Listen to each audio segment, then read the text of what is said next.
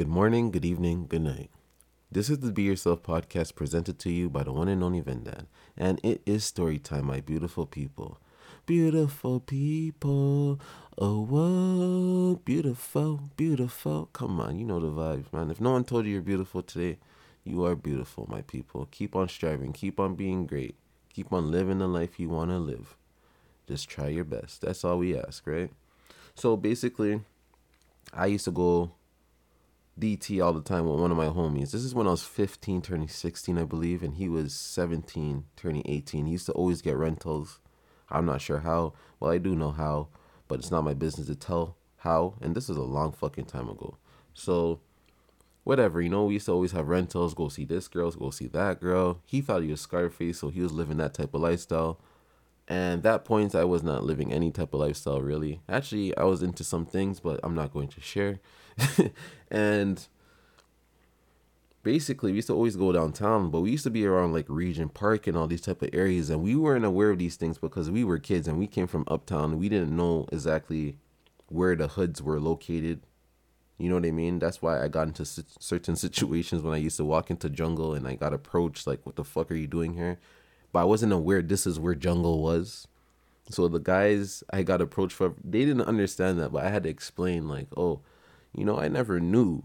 They probably thought I was lying, but I really didn't know. But whatever. We'd be downtown, and this would be happening throughout the whole day. Would go uptown, downtown, uptown, downtown. So there was one specific night we went DT with a next group of my friends. They followed us. So there's two cars now.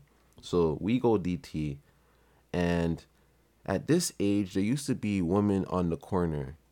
I don't know if they're considered escorts. I don't know what to call them, right? But whatever. They accept money for whatever they choose to do with the male.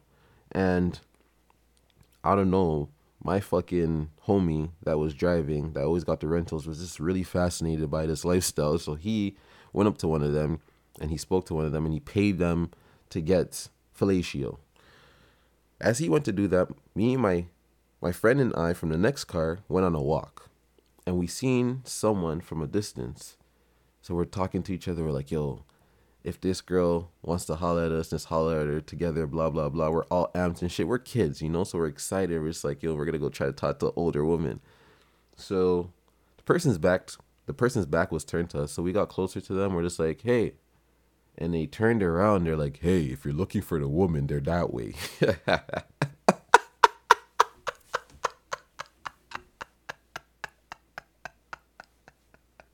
yeah, yeah, this was my first experience with something like this. I never listen. Coming from where I came from, you didn't really see like this type of behavior because it was like banned in our area those days. So if you were really gay or whatever, you couldn't really come out those type of days because people will bash you and make fun of you, all those type of things. So when that happened, the guy turned around. I swear to you, from a distance, this guy looked like a woman to us. I'm 15 seeing this from a distance. I'm like, yo, we're going to go try to talk to this girl, right? And he's like, yeah, don't worry. Just get this. We'll get that girl's number. It's our first time hollering at someone this age. And they turned around. You're looking for the woman. They're over there.